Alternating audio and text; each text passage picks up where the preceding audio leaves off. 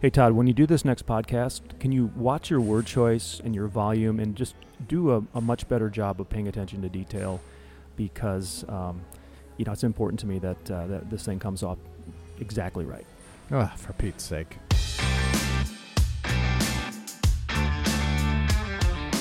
You're listening to Braving Bad Bosses with Jeff DeWolf and Todd Chandler, where we discuss how to survive a bad boss and not be one.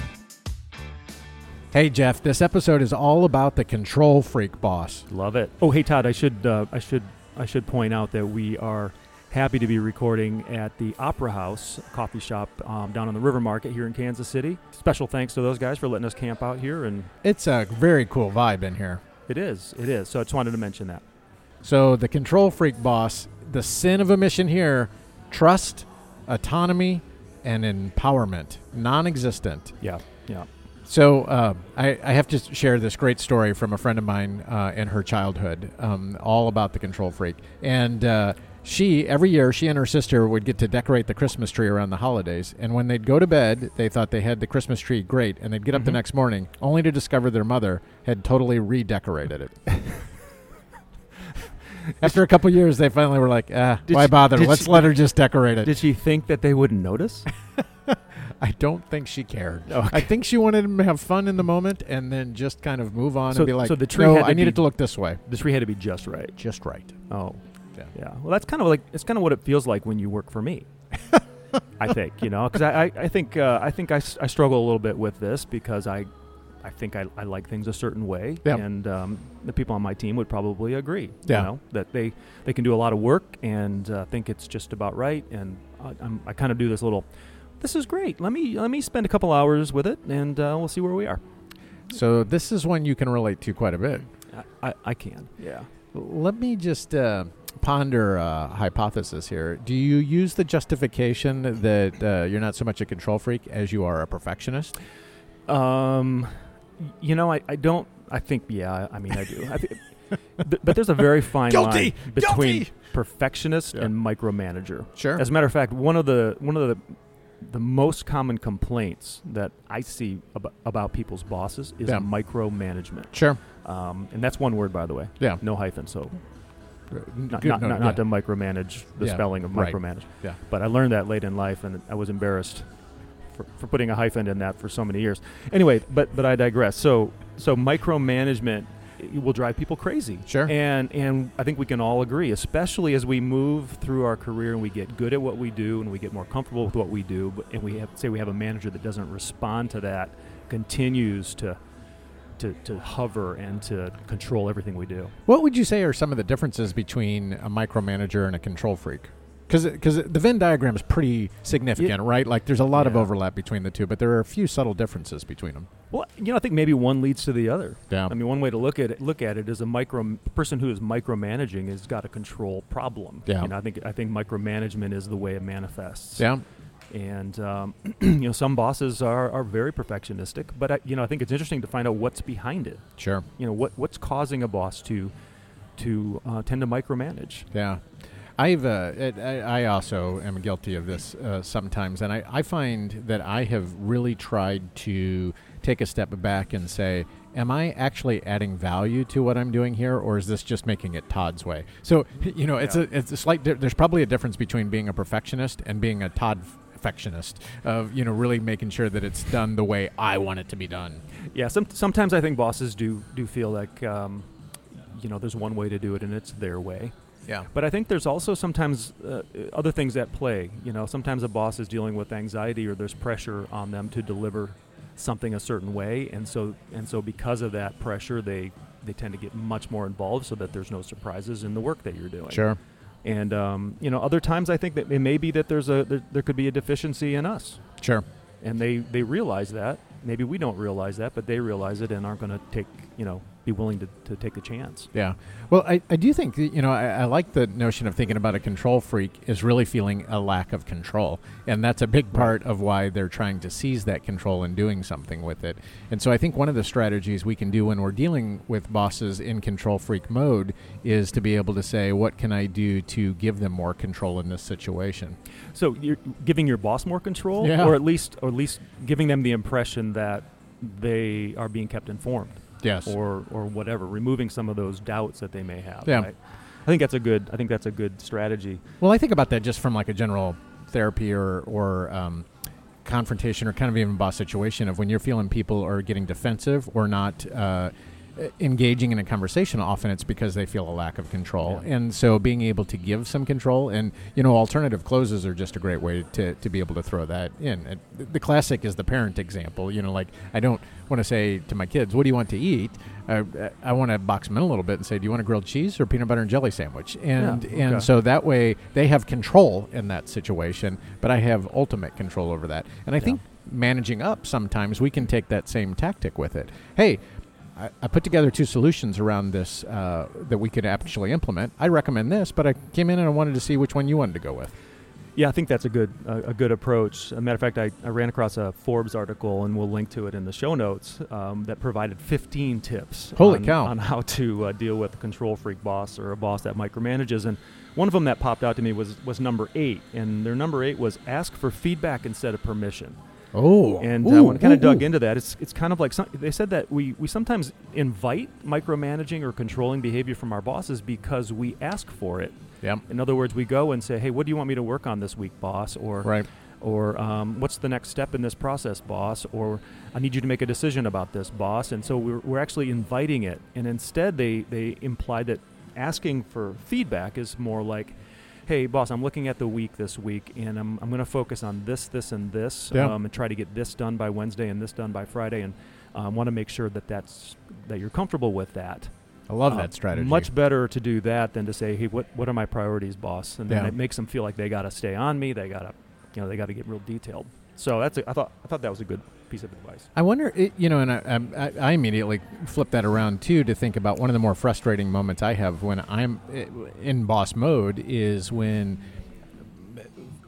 the people on my team aren't wanting to make a decision or aren't wanting to go forward with it. And so I'm curious as to how I can transition from the reverse of that, of where they're coming asking me for a decision, and I'm like, well, this is a decision you should make. I wonder how I can turn that into a feedback moment.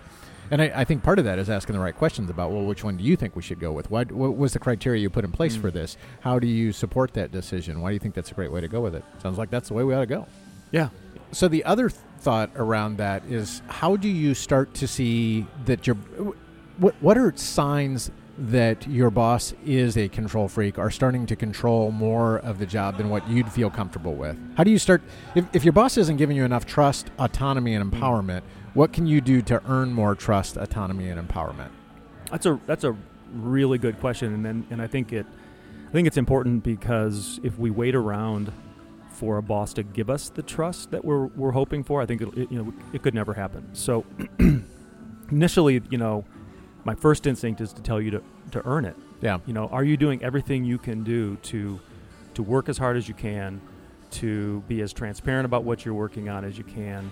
And if nothing else, focus on attention to detail. So one of the things I have seen that bosses get kind of freaked out about is when they have attention to detail because, say, their name is on the report that's going, but they don't feel like you have the attention to detail. Sure. And so there's a sense of I need to check over all of your work because I pay attention to grammar and you don't. So if you're an employee, if there's something to default to, I would say focus on accuracy and attention to detail. Right. And you're going to give your boss less things to be concerned about. Yeah. No, I certainly keeping them informed and making sure that you are demonstrating an attention to detail and matching off to the level that they expect out of you, I think gives them more greater confidence in that. Yeah. And I think sometimes it's those oh crap moments where they've thought, oh, I wonder if they're working on this. Yeah. And if we haven't already provided that I am working on this, that's where the anxiety starts to flare up, and that's where the control,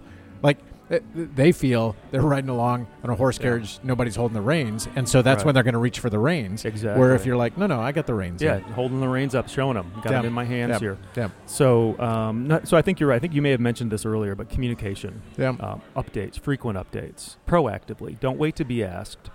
Go ahead and do proactive updates to your boss to keep them informed. Yeah, it kind of makes me think of when I was teaching my kids how to drive, that there were many times when we'd be coming up to a stoplight and I had no strong feeling that they were going to stop in time.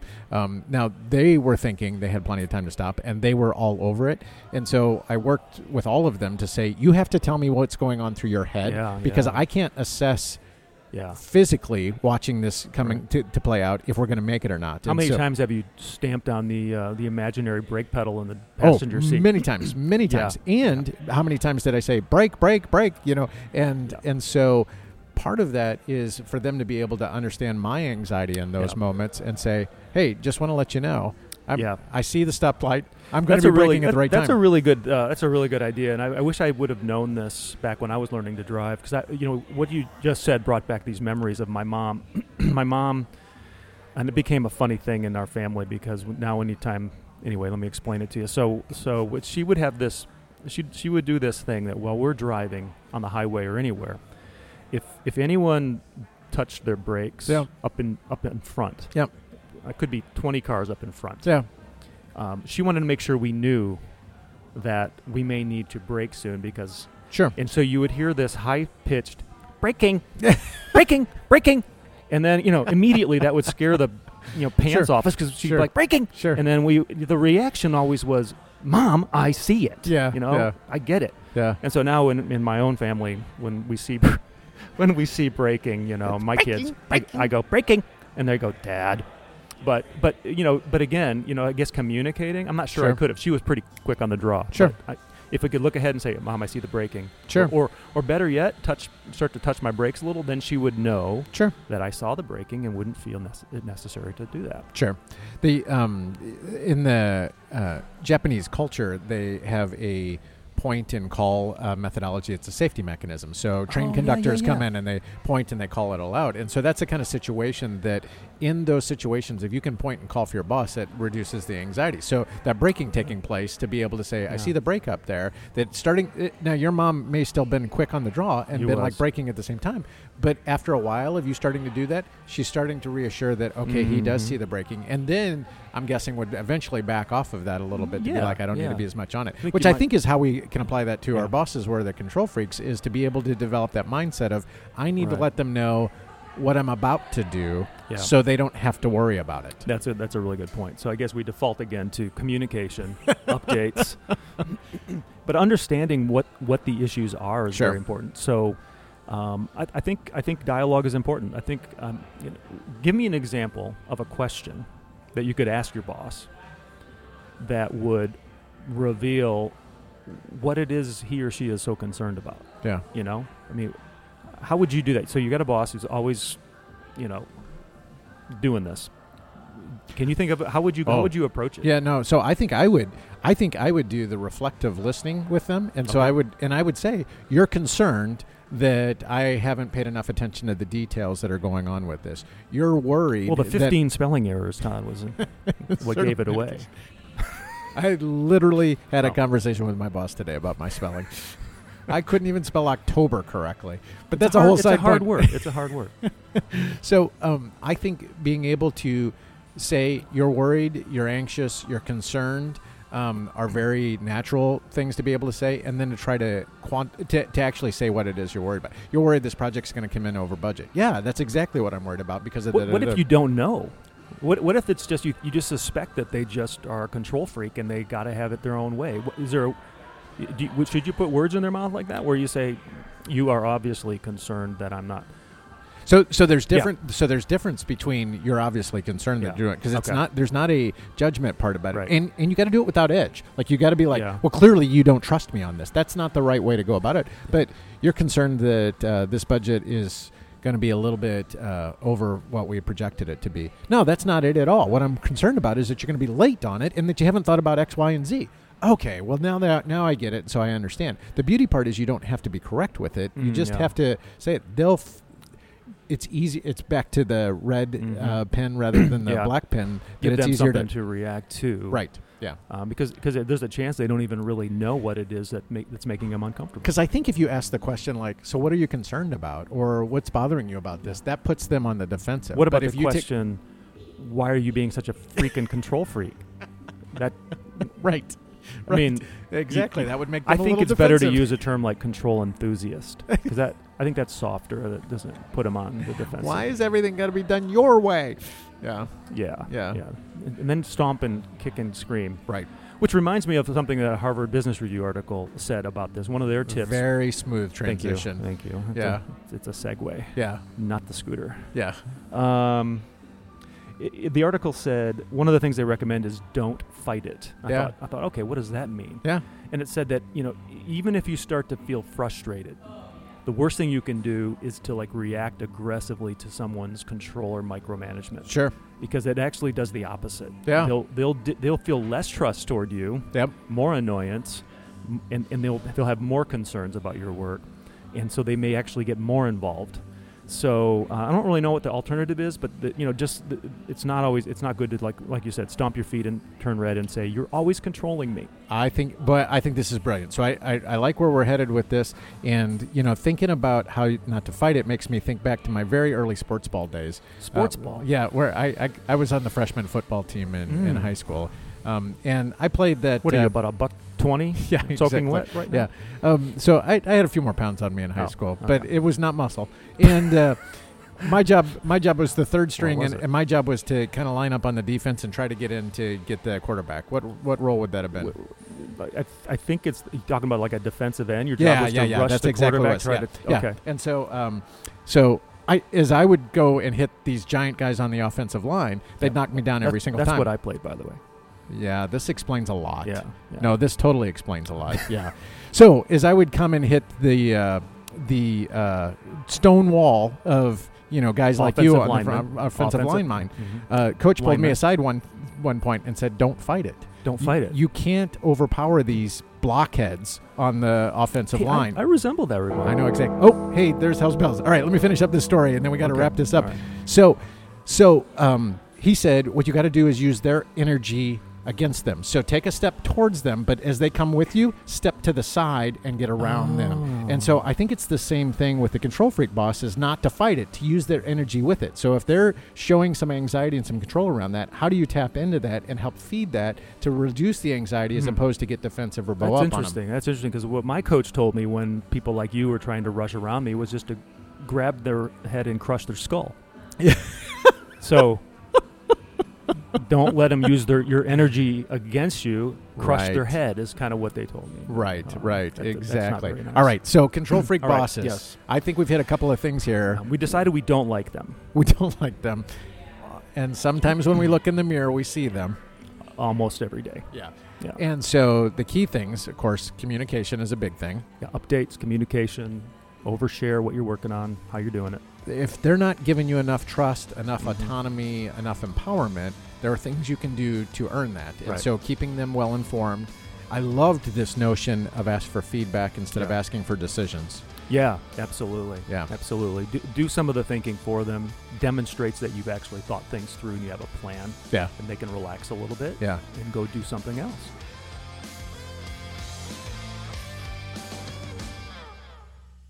Even if you work for a control freak boss, just remember, could be worse. You could work for Jeff. Or me.